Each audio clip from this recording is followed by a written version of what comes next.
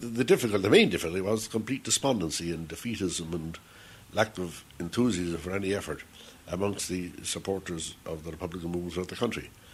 Now, this changed, and changed very quickly after the formation of Fianna Fáil. Indeed, one of the most remarkable things that period was the speed with which the Fianna Fáil organisation came into existence from nothing into a nationwide organisation. This was partly an effort of organisation, but it was mainly attributable to the revival of spirit which Mr. De Valera brought about. Exit the great pragmatist. The great primate of pragmatical politics is gone. Those were some of the newspaper headlines that appeared when Sean Lemass announced his retirement as Taoiseach in November 1966. A pragmatist he certainly was, the no-nonsense practical man who became the architect of Irish industrial revival, the man who as Minister of Supplies saw us reasonably well fed through the Second World War, and as Minister for Industry and Commerce was the father and begetter of nearly all our state-sponsored bodies. As a politician, he was the complete professional, dedicated, energetic and tireless. Coming from a Dublin nationalist family, he devoted himself to the service of his country from the time he joined the Irish Volunteers in 1915, and it was in that same year that he met for the first time Eamon de Valera. He was a strange-looking character. I've said this before. He wore knickerbocker trousers and a tweed hat. With his enormous height and exceptional thinness, he looked quite an unusual character.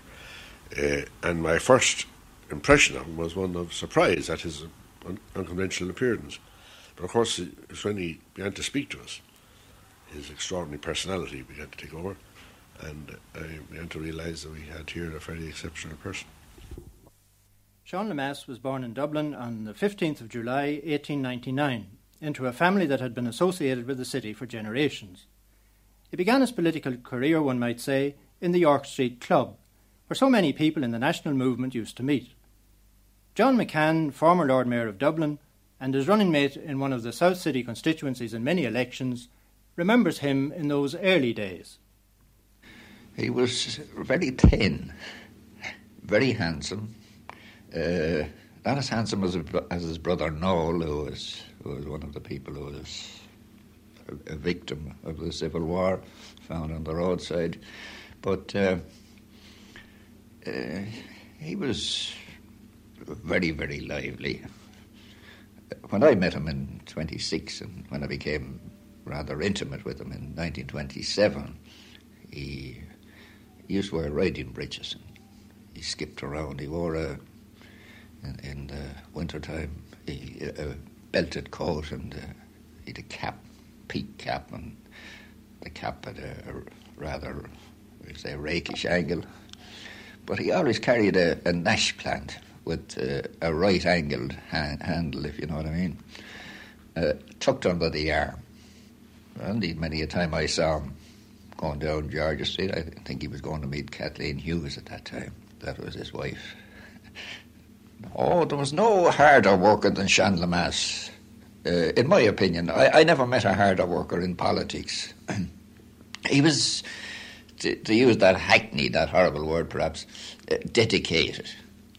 It was outside of his wife and home. It was his whole life to see this programme that he had visualised and put into effect eventually. And every nerve was strained with that in view. He was a man that wouldn't talk a lot to you. He was all business, if you know. I mean, that's an expression which it conveys a whole lot. Yes. He was all business. Was he impatient with people who weren't as industrious as himself or as efficient as himself? No, I wouldn't say he was impatient. Not for a moment. I've seen him I was on the national executive of Fianna Fáil in 1927. I represented the South City constituency, and the one thing the first thing I observed about him was that he could sit and listen for a long, long time. He was very young, of course, and there were older men talking, but he'd smoke the pipe, and eventually then, at the end of it all, he'd rise, and he'd probably say, yes, well, in my opinion, this is what we've got to do. Mm. Could there be a touch of ruthlessness about him, though? I wouldn't say he was ruthless, But he hadn't very much time for people who'd be complaining. I mean, there was a job to be got on with. He didn't put his arm round your shoulder and say, would you ever go and do this? He'd say, that's what you've got to do. Go and do it. You see? That was I always considered that he brought military methods into politics. Rather kindly military methods, if you like, but he had everything. Everything was in the nature of a disciplinary task, which had to be done and not to be complained about. The late Robert Briscoe is another politician who knew Sean Lemass in the 1920s. Well, my earliest recollections, of course, were shortly before and during the Civil War. I had very little to do with him. As I've always said, while we were very good friends and very close, he was a very reticent kind of an individual. Some days he would talk and some days he wouldn't, depending upon what was in his mind. Do you think he was a potential leader then? Well, we had one leader then, and we didn't think in others as leaders. We were a team, and we regarded a man like Lemass as an important person on the team. How about the changeover to constitutional politics then? What part did Lemass play in that? What were his attitudes there? Oh, he had played a very important part. There were numbers of what we called officers of the organisation, like Lemass, McEntee, Jerry Boland, people like that. They played a very important part. Every move was made after consultation with what was called the executive of the Fianna Fáil party. You see, one must look at Lemass not as an individual of ambition for himself or for position, but you must look upon him as a man who felt that there was a certain line to be followed all the time. And they did so. Of course, one has to all the time remember that behind the scenes and in front of the public, the spokesman and the man who was, if you like, who influenced decisions was De Valera. What do you remember of Lemass during the time when he was touring the country? You were with him then. Oh yes, you see, the organisation, when it was founded, had its head offices in Dublin, and it had to try and organise the whole country into falling in line with this new policy. And there were several spokesmen, who went around all over the country, but amongst them was Lemass, who was probably the most active in that sense. He was a secretary of the organisation. He was in charge of organisation, and he, no doubt about it, he tried to organise every village and of every hamlet, every town, into accepting this new policy. Well, in politics, he didn't start as a professional, because at that time, in around 26, 27, 28, when I was director of publicity, he was still working in his father's shop, which was a well-known gents outfitters in Capel Street. And I remember vividly going to him, and he at the end of the counter, the way down, doing something on the books, and I going down to him with some copy which I would have written, not a very, very involved copy, but some simple slogans or handbills. That's the type of thing we used to use. And he'd say, "That's okay, Jack."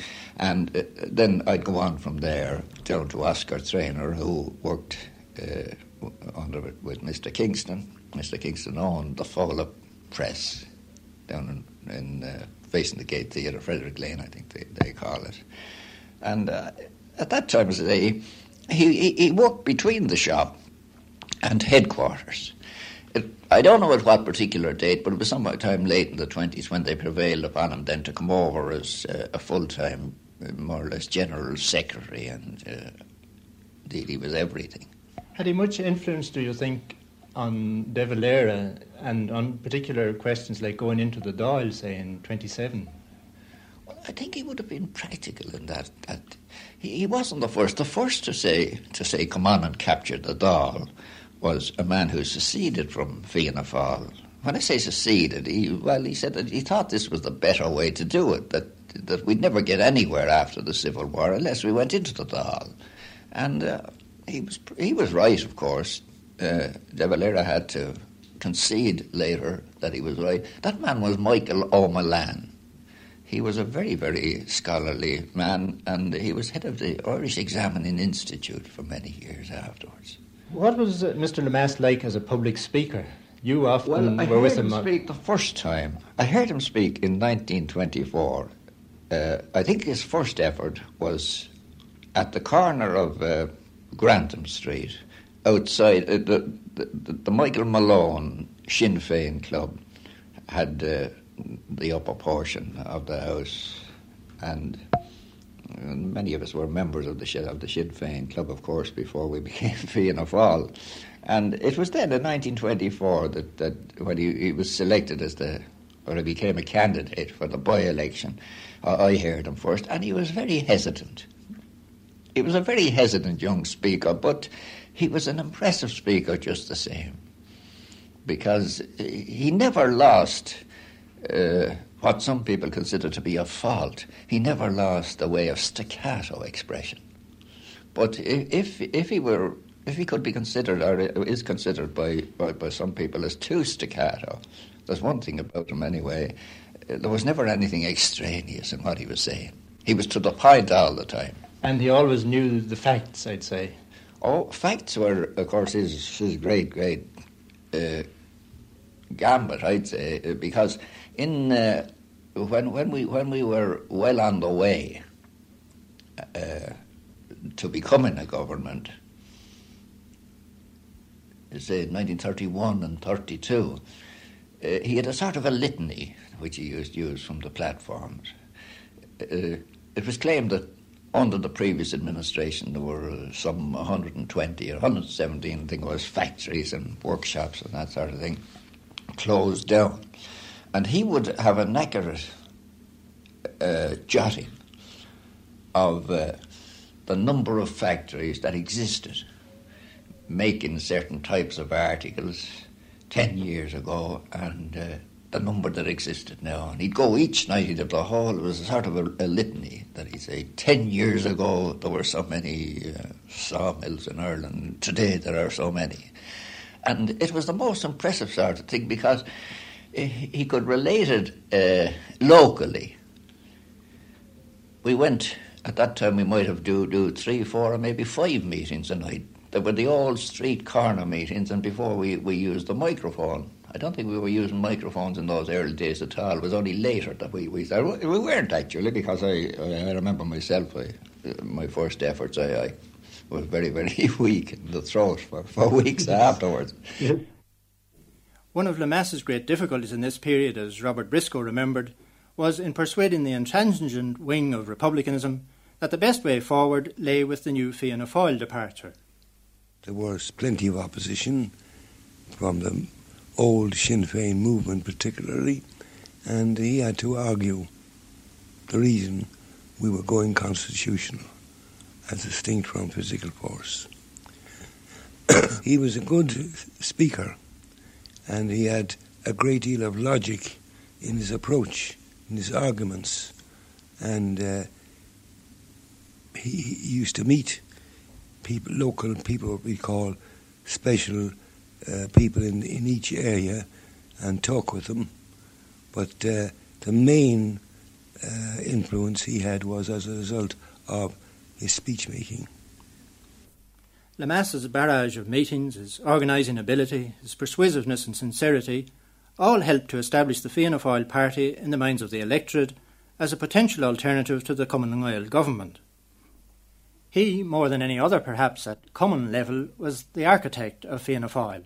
travelling through the countryside in his Model T Ford, sometimes on his bicycle, setting up the party which political scientists now accept as one of the most remarkable in Western Europe. But even after Fianna Fáil entered the Dáil, there remained the difficulty of convincing the Dublin establishment, civil servants, bishops, journalists, that they were a constitutional party. Oh, we had indeed. I don't know when we did succeed in doing that. Even after we became a government in 1932, there were a lot of people who thought that we were just a revolutionary party who was going to upset and destroy everything. I should say that the understanding that we were a responsible party with realisable policies began to dawn in 1932 and 1933, and from that on was never really in question. Do you think Mr. de Valera's success at Geneva in 1932 helped? Mr. de Valera's personality helped in all this. There's no question whatever that his innate conservatism, because he is a conservative, contributed a great deal to overcoming this impression of a wild, revolutionary, irresponsible party, which our opponents have tried to give us. What were Fianna Fáil's ambitions then, immediate political aims in 1932, coming into power? To get rid of the treaty. As this became possible, you see, the original debate in the Republic of the 1920s is whether it was possible to get the whole treaty position reversed and the authority of the Second Dáil re-established, and a government responsible for that Dáil made the authority of the country. It only took, after some time, that it was understood this wasn't feasible, and that the alternative policy of setting out intermediate objectives was adopted. The abolition of the oath, the abolition of other factors of the treaty which were regarded as in conflict with national sovereignty, and finally the annulment of the Free State Constitution and the enactment of a new constitution by the people. It was understood that we were going to get rid of the treaty as opportunity offered and in this step-by-step way, and this was accomplished by the enactment of the Constitution in 1937. Some people have criticised the 1937 Constitution for its lack of realism towards the 32-county Ireland, that it claims the 32 counties and at the same time it talks about the special position of the Church. There are many aspects of that Constitution which can be criticised. Now, in the 30s, of course, the great aim was to get a Constitution which we ourselves had drawn up, which had been discussed in the Dáil, and which would hold its authority solely because the people voted for it. Personally, I wasn't a great deal concerned what was in the Constitution. I wanted to get rid of the Free State Constitution which had been dictated by Britain, to get rid of the last remnant of the treaty, to have a Constitution which was our own production entirely. And in preparing that document, we were, many of us, concerned with minimising the field for attack on it. And it was being criticised very strongly by opposition parties, mainly on party political grounds, but there was at least some element of doubt in our mind as to whether it could be acceptable, could be carried in a referendum.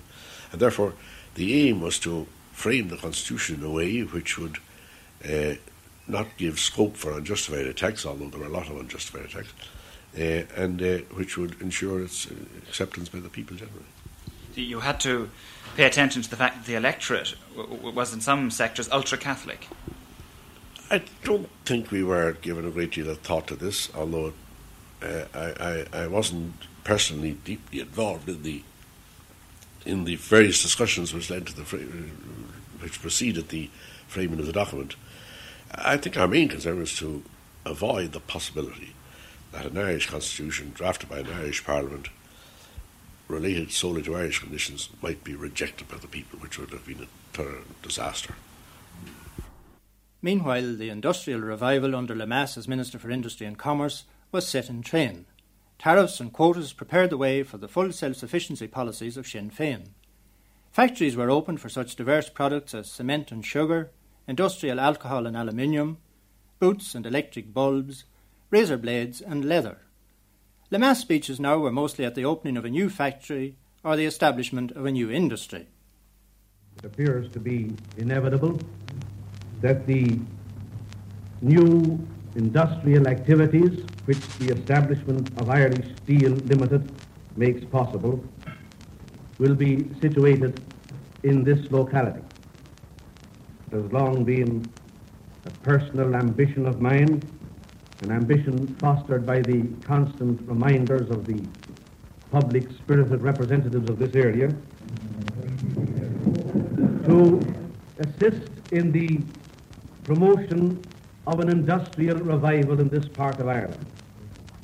Probably no other area has suffered more immediate and more serious loss by the changes brought about in the past 25 years than this part of County Cork. It could not have been thought that the industrial revival would be an easy matter or accomplished without great difficulty.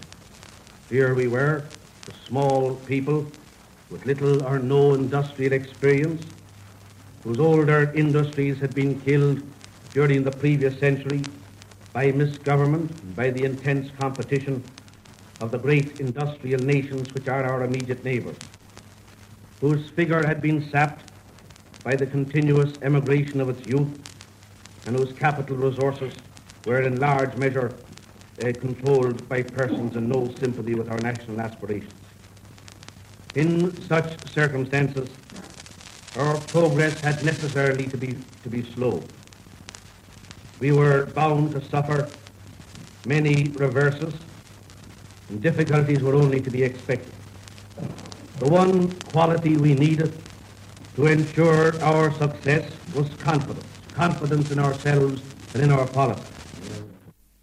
Lemass believed that the state had a duty to look after its less fortunate citizens, and he developed a social policy which was in many instances far in advance of its period. This brought opposition from some members of the hierarchy, and he was strongly criticised by the Commission on Vocational Organisation, of which Bishop Brown of Galway was chairman, for interfering too much with private enterprise. His answer was that his actions were dictated by the public interest. He introduced factory acts covering working conditions in every aspect, and a system of welfare benefits dealing with unemployment, sickness, holidays with pay, free beef, free milk, and so on, which might have been associated in other countries with only the most advanced socialists. And yet Lemass, all through his career, avoided the word socialist as applicable at all to either himself or his policies. I mean, he had always, you see, what could at that time be construed as socialism. He was thinking, very much ahead of a whole lot of people who are merely thinking in terms of the national entity and what went with the national entity. He was thinking always more of the conditions for the people. He was a real Republican in that sense, that the welfare of the people and of all the people. And he didn't leave out the bigger national question either. But intimately he realised, like Pearse did in my opinion, and Rooney and any of these people, that leaders, that you must base whatever fight you're going to make on that. Not so much equality as equality of opportunity for the masses. And that could be construed as his policy in quintessence, in my opinion. And of course he brought about a great number of changes in social life. What, for example, was Dublin like around 1932? Well, 32, I mean, in the 20s, we'd say. I remember it very clearly. In 32, yes, things were very, very bad.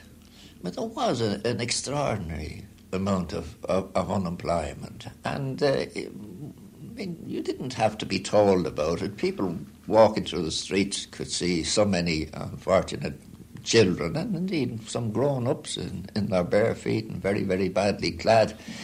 And, well, now take the printing industry, with which I was particularly associated, my father being a lithographer and honorary secretary of the lithographers. I mean, I heard constantly from down the years about the unemployment and the amount of material that was being imported into the country and what could be done if what Lemass was stressing were done, if tariffs were instituted.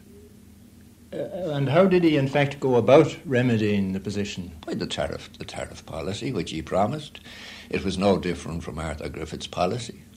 It might have been a Cumann Gales government's policy ultimately. If Griffith had lived, I don't know, but that's the way I That was his anyway. That was his policy. I mean, the tariff policy, and in brief, the establishment of factories to strengthen the industrial arm, and not neglect. The same as Griffith had preached. You see, the industrial and the agricultural arm. That one was complementary to the other. And of course, he brought in a lot of social legislation, which in fact was in advance of many other countries. Well, I mean, take for instance the unemployment assistance.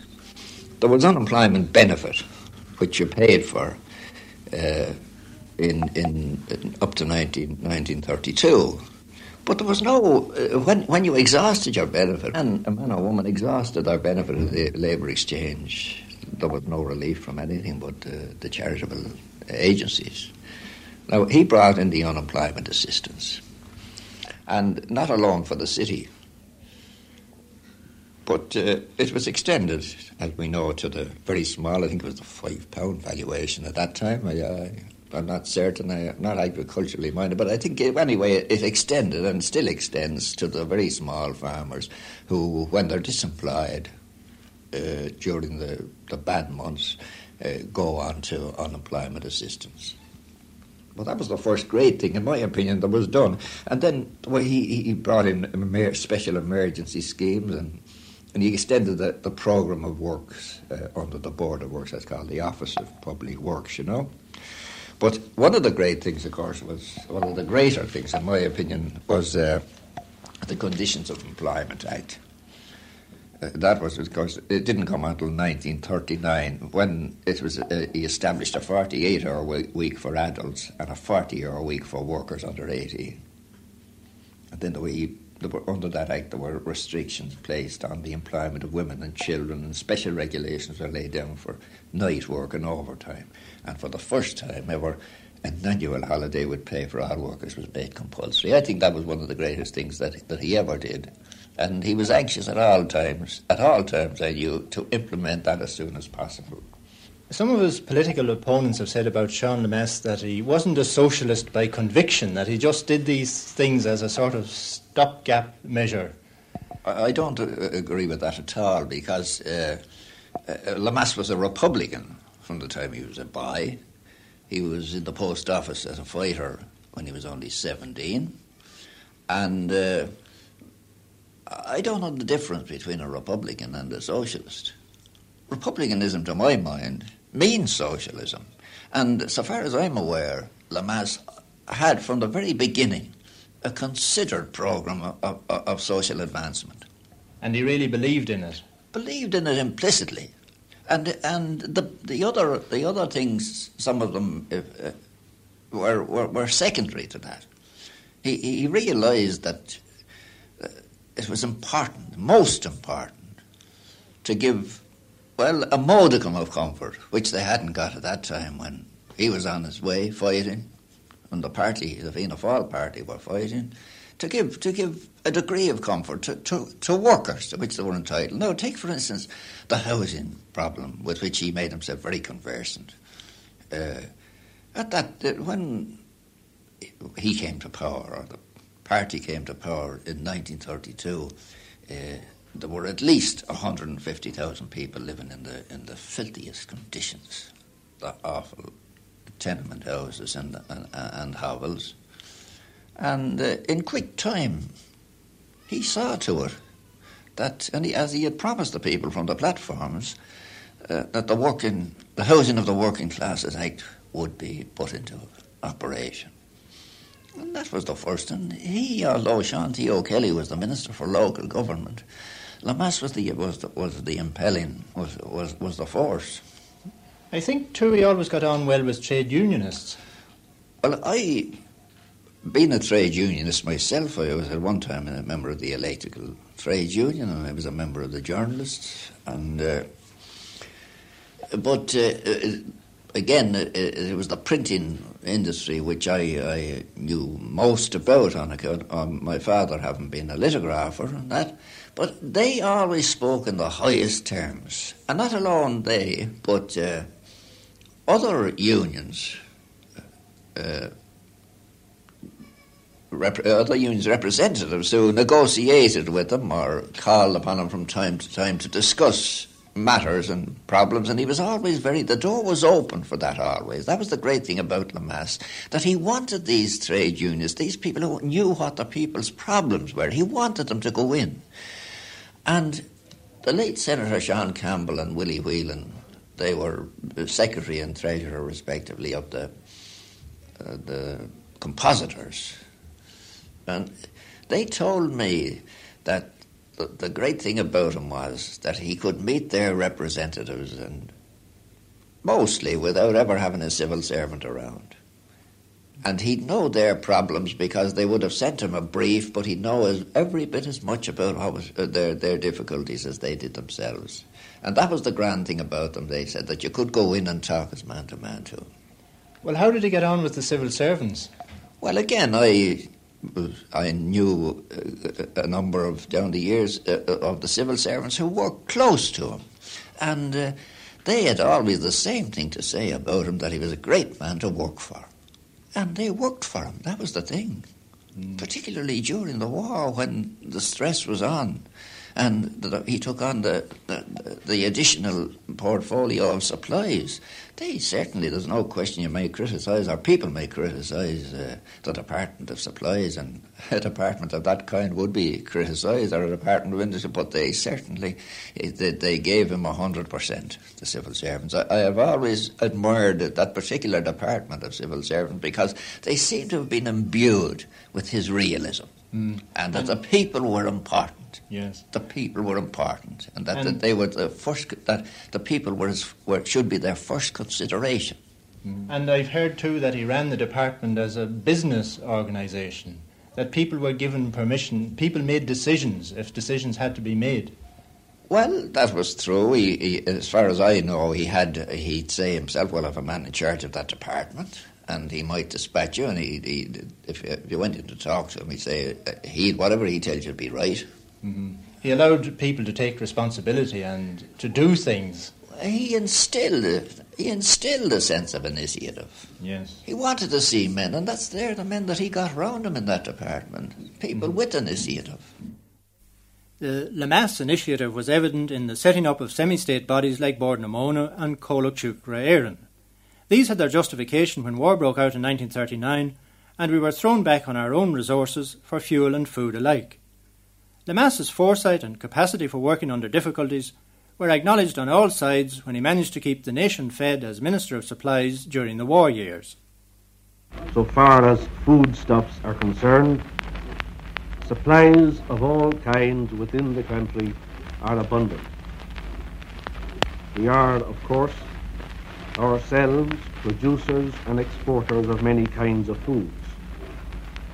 Meat and milk products, vegetables, bacon and poultry are produced here in quantities far in excess of our own needs, and no scarcity of them can be anticipated.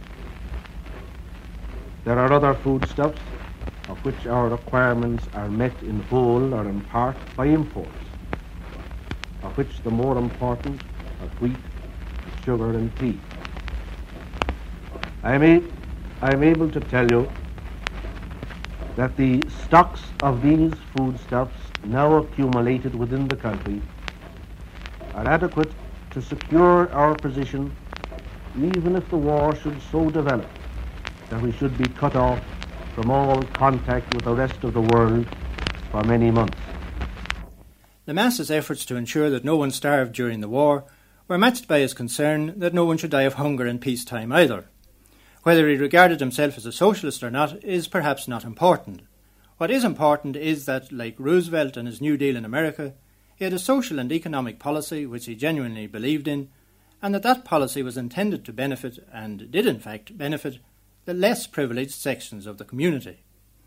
In his years as Taoiseach, when social services were more or less taken for granted, and the great problems were productivity, increasing exports, preparing for the European common market, Lemass was increasingly concerned with urging our industrialists to greater efforts.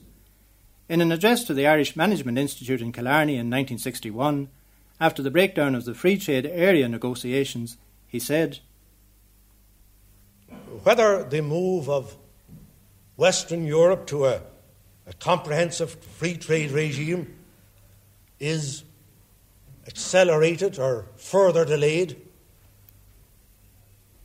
and whatever advantages a consolidation of control and rationalisation of production might offer in lower costs and increased efficiency in any circumstances.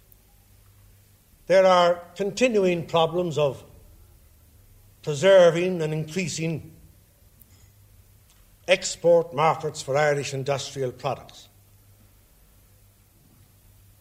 Problems which must, in any case, receive close attention if the country's industrial expansion is to continue. There are, of course, many industrial undertakings which began operations very recently and mainly for export purposes, which have no particular marketing problems because they're linked with established concerns in other countries and are producing for markets already developed by their associates. We don't have to concern ourselves unduly with their future development, which may be presumed to be safe in the hands of their own managements. There are some industries, however, which are not exporting nearly as much as they could, and where difficulties in increasing sales abroad appear to derive not so much from lack of interest in export possibilities as from the diversity of their production and their problems of making satisfactory marketing arrangements. There are some firms which are not exporting at all, although nowadays there's a strong compulsion on every firm, even a firm whose main business is always likely to be in the home market, a strong compulsion to export some part of its production in the present climate of public opinion, which is disposed to classify as inefficient any firm which cannot show some capacity to export. The firms which cannot or which aren't trying to achieve export sales are probably the lame ducks of our industrial brood, and while every effort must be made to restore and to save them, some of them will almost certainly go under in the deep waters of a more competitive situation. In an interview in 1964, Mr. Lemass was questioned about the Republic's economy as he saw it. Again, he emphasised the need to be competitive in increasingly free trade conditions. 10 years ago, we in Ireland had not yet adapted our thinking and our national development planning to the new circumstances of the post-war era. We were then in fairly serious economic difficulties and were certainly making inadequate progress with no very clear conception of how we were going to get the country's economy moving ahead at a reasonable pace. All that has changed. The change really began with our first programme for economic expansion published in 1958. The success of this programme has built up the confidence of our people in the future of their country and laid the foundations of our second programme, the plans and targets for which are now in process of being finalised. We have some special problems in Ireland which are not present in other European countries, which have already realised a high level of industrialisation. We're still largely an agricultural country, and developments in agricultural production methods and other factors are reducing agriculture's requirements of manpower. This has accentuated our emigration problem, and the answer lies in the intensification of industrial activity. This we're doing, and we expect that during the years until 1970, the growth of industry will absorb not only the surplus of manpower from agriculture, but also the natural growth of population to an extent that will greatly reduce our emigration, if not eliminate it altogether. The industries which are being set up are producing mainly for export markets. The most rapid expansion has been achieved in the engineering industries, in food processing and textiles. The food processing industries are, of course, fundamentally the most important because they draw their raw materials from Irish agriculture. Developments in this section have been partially initiated by private enterprise and partially by state investment through the Irish Sugar Company, which has been entrusted by the government with the task of pioneering development in this field. And what of the economy's future? Again, Mr. Lemass in 1964. The target set for the next decade assumed the possibility of maintaining much the same rate of economic growth as was set up under the first programme. This, of course, means that the actual expansion of output in each year must exceed that of the previous year.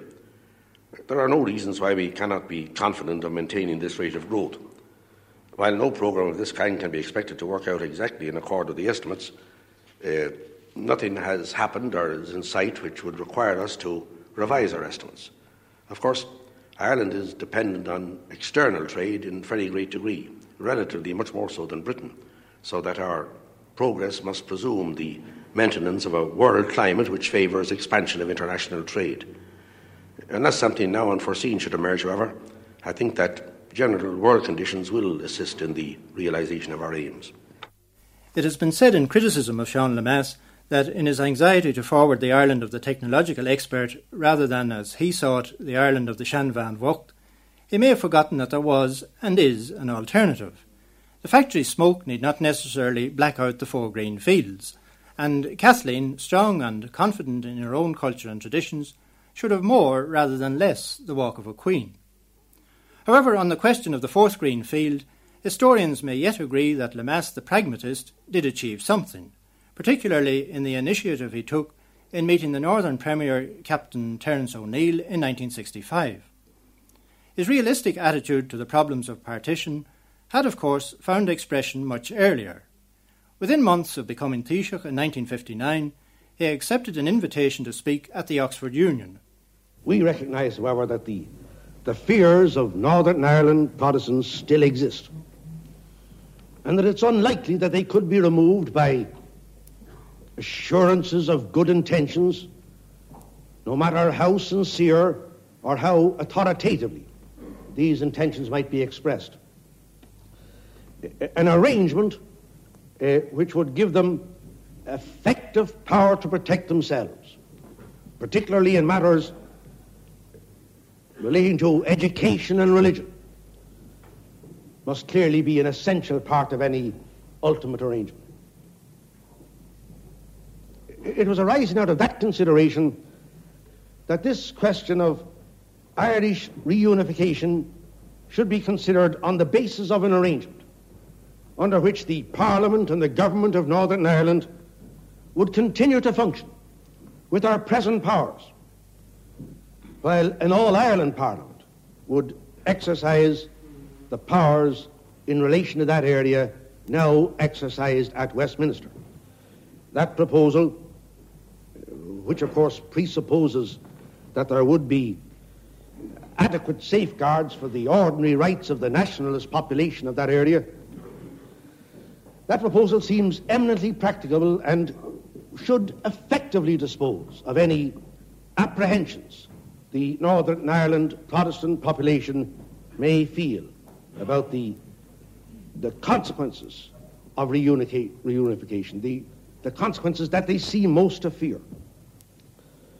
What other assurances or safeguards do they require?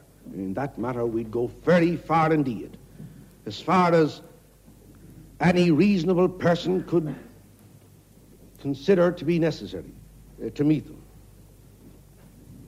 Now, as I've said, some of the economic handicaps of partition could no doubt be minimized and some perhaps completely removed by the growth of a practical system of cooperation between the two areas, even in advance of a political arrangement. Such cooperation, as you've been told, has already been achieved to some extent in particular matters relating to transport, to electricity, and to fisheries. I've repeatedly indicated our willingness to extend cooperation of that kind. But what I have said in that regard has unfortunately not yet met with an encouraging response from the spokesman of the Northern Ireland government. Perhaps that's because they fear that the evidence of the practical value of combined action might lead in time to a growing recognition of the artificial nature of the existing political situation. I have never disguised my hope that economic cooperation between us would eventually bring about that result. But quite apart from any views that one may hold about the eventual reunification of Ireland, is it not plain common sense that the two existing political communities in our small island should seek every opportunity of working together in practical matters for our mutual and our common benefit? Today, the whole trend of world opinion is towards cooperation and combined effort in trade and economic development generally. The point is, however, that an arrangement to facilitate an expansion of trade between the two areas would, as matters now stand, would require the concurrence of the British government, which controls the import regime of Northern Ireland. It would, I believe, remove the reluctance in Belfast to think constructively about it if the British government would indicate their willingness to facilitate such an arrangement. We, for our part, are ready to enter into trade talks forthwith. It would take too long here this evening to attempt to spell out on a sector-by-sector basis how the reunification of Ireland, or at least effective economic cooperation between the two parts of Ireland, would benefit the development of the whole island as well as open new trade prospects for Britain. The assertion that it would do so may be contested. I can see that. But very few will deny that it's not at least worthy of detailed examination because of the conditions which have prevailed. That examination has never been made. It was in fact towards the end of his time as Taoiseach that the surprise meetings between Lemass and O'Neill came about. Looking back in November 1970 to his policy on the partition question, Mr Lemass claimed that it was within the Fianna Fáil tradition, but was different in emphasis to the policy pursued by Mr De Valera. This is true. I came to the conclusion that the idea that we could end partition by pressure of any sort was fallacious. Either pressure of military force or political pressure or economic pressure or international pressure. This was only consolidating the opposition to the Irish unity in the north and was going to achieve nothing, and that we had to accept the idea that partition would only end when agreement to end partition was achieved with the people who are now opposed to it in the north. And as a first step to getting this agreement, or anyway discussions which could lead to agreement, it was necessary to improve the community relations situation in the north so that a rational political situation could develop, so that reasonable political debate could take place without starting riots. And this was the basis of my thinking, my approach to the partition problem. Did you feel that you would have some difficulties in persuading all the Fianna Fáil party to join you on that? No, I didn't find this.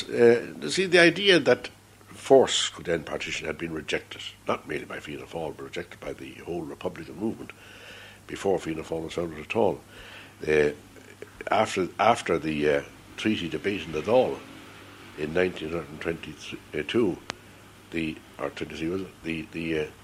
there was a resolution passed there unanimously by all parties, both pro-treaty and anti-treaty, declaring themselves that in favour of the unity of Ireland, but accepting that this could not be achieved by force and repudiating the idea of force. So that this traditional Republican approach to the ending of partition was never really questioned in Fianna Fáil. And now, there were undoubtedly people who felt that you could force some more rational approach to matters in the north by economic pressure. That was the origin of the Belfast boycott in that period. By international pressure, this is the basis of the demand for actions to the United Nations, or by political pressure of any sort, which is no doubt explains the idea of putting the onus on the British government or something. I don't believe we can end partition by any form of pressure. I don't believe, and this is one of the reasons why that offer of Irish unity after the war, which was made by Churchill's government, was not realistic in my view. It wasn't. The situation to end partition didn't exist, and the British government couldn't bring it about. And indeed, many times I was horrified in visits to the north to find that a lot of the nationalist view there would very shortly be described as anticipation of the day when they'd have their foot on the orange neck and be pushing the orangeman's face into the gutter, when they'd be getting their own back for all the injustices and things that they suffered in the past. And I felt we couldn't get anywhere until this approach to the whole situation, this deep inter-community rivalry in the north, was modified or eliminated altogether. Do you see a united Ireland? No, I see this happening sometime. I see it'll take a long time before we get a political situation in the north which will enable the possibility to be discussed in a rational way. And the process of education is no doubt taking place. And I'd say taking place perhaps even more rapidly than people assume, because certainly amongst the younger people in Queen's University and things of that kind, there's a much different approach to these issues than most the older hardliners. But if we have to assume no change in the world situation, this can be done in the long term. What sort of Ireland would it be? I mean, how would you think our whole political culture would change with the North in? See, one of the arguments against force as a solution to partition is that you would almost have, if you had a resentful minority up there who would be constantly in a state of rebellion, who would have to be repressed by police action. I think this would destroy the whole morale of the country, the spiritual life of the country. I think the ill effects would be felt all over. I wouldn't love this. I, even if we had force enough to do it, I think this would be disastrous to ourselves to use it. I should think that the actual change would not be as considerable as you have in mind, assuming that we got unity by agreement. Fundamentally, these are Irishmen. They may have been told they're not, or Princes, or West Britons, or some sort of hybrid Irishman, but fundamentally they're Irish. And it is, I think, noticeable that in the context of negotiations for entry to the common market, there's a growing realisation in the north that the only people in Brussels who will be arguing for things that are advantageous in them are the Irish government. And already one begins to see signs of what's happening now, what did certainly happen in 1932, of the various trade associations, the two areas getting together to discuss their situation in the light of common market membership, recognising this community of interest, recognising that if anything is done to protect these interests, only the Irish government will take that step. Then do you have some regrets that some of the policies pursued in the last 50 years down here have been policies which couldn't really encompass the 32 countries? This is true. Mind you, I was involved in them. When the Belfast boycott started in 1922 or 23, I was in charge of it. I didn't think of those times. I felt only that this was a situation which shouldn't be tolerated and that whatever measures we could take to end it should be brought about. It took me a long time to realise that we were on the wrong track altogether, and that in fact we were consolidating partition rather than helping it. The first time I began to doubt about the effect of the policy was when, on some occasion enforcing the boycott, I had to look up a map of Ireland to see whether a particular town which goods were made, on which side the border it was. I was beginning to realise I was identifying the border, which other people had not been able to do at that stage at all. The leader who brings about the unity of the Irish nation will have some claim to the title of statesman. We have not yet seen him, but we do see the monuments to Sean Lemass all around us, not least in the new realism on the matter of unity between North and South, in the state-sponsored bodies Aer Lingus, Irish Shipping, CIE, Cólach Siúcra Éireann, Bord na Móna, Bord Baile and the rest, in the smoke of factory chimneys with which, as Eddie McAteer once remarked, Lemass replaced the mist on the bog, in the improved living conditions of the great majority of our people. And it was all done without undue histrionics or flag-waving. Oh, but he had a very deep sense of republicanism, just the same. I mean, he didn't go in, as you say, for flag waving. He didn't believe in that. That was a waste of time. But he liked the old band in the early days, in those our early meeting days, public meeting days, when we'd speak 3 and 4, maybe 5 times in the one night, all over the constituency, you know. He liked the pipes playing, and he loved the torches, the old turf and paraffin oil torches. Brass bands. Yeah, he certainly liked the brass band, but he liked the Suffering Ducks. There was a band called the Suffering Ducks, actually the original Suffering Ducks. I don't mind what Brendan Bean or anybody else said, but they were the Protestant Row people from Camden Street. We used to hire the Suffering Ducks in the early days, and I knew them from the time I was a little boy. They had their place at the back of Cole's pub, and the pub's opened at 2 o'clock on a Sunday, and they'd hit off about 11:30 and they'd do a circuit for about an hour and a half, and they'd come blithely up George's Street, then playing for all the world on their way to their billet. Just on the stroke of 2, of course. Yes. But he many a time he'd say, well, you better get the Suffering Ducks, he'd say. And the Suffering Ducks were in a way the fulfilment of a prophecy Lemass made when he was interned in Ballykinler camp in 1920-21. At a time when his prospects, political or otherwise, were virtually non-existent, he could look optimistically to the future and write in a book kept by the internees, "I'd safely bet that I'd go home yet with a brass band playing before me."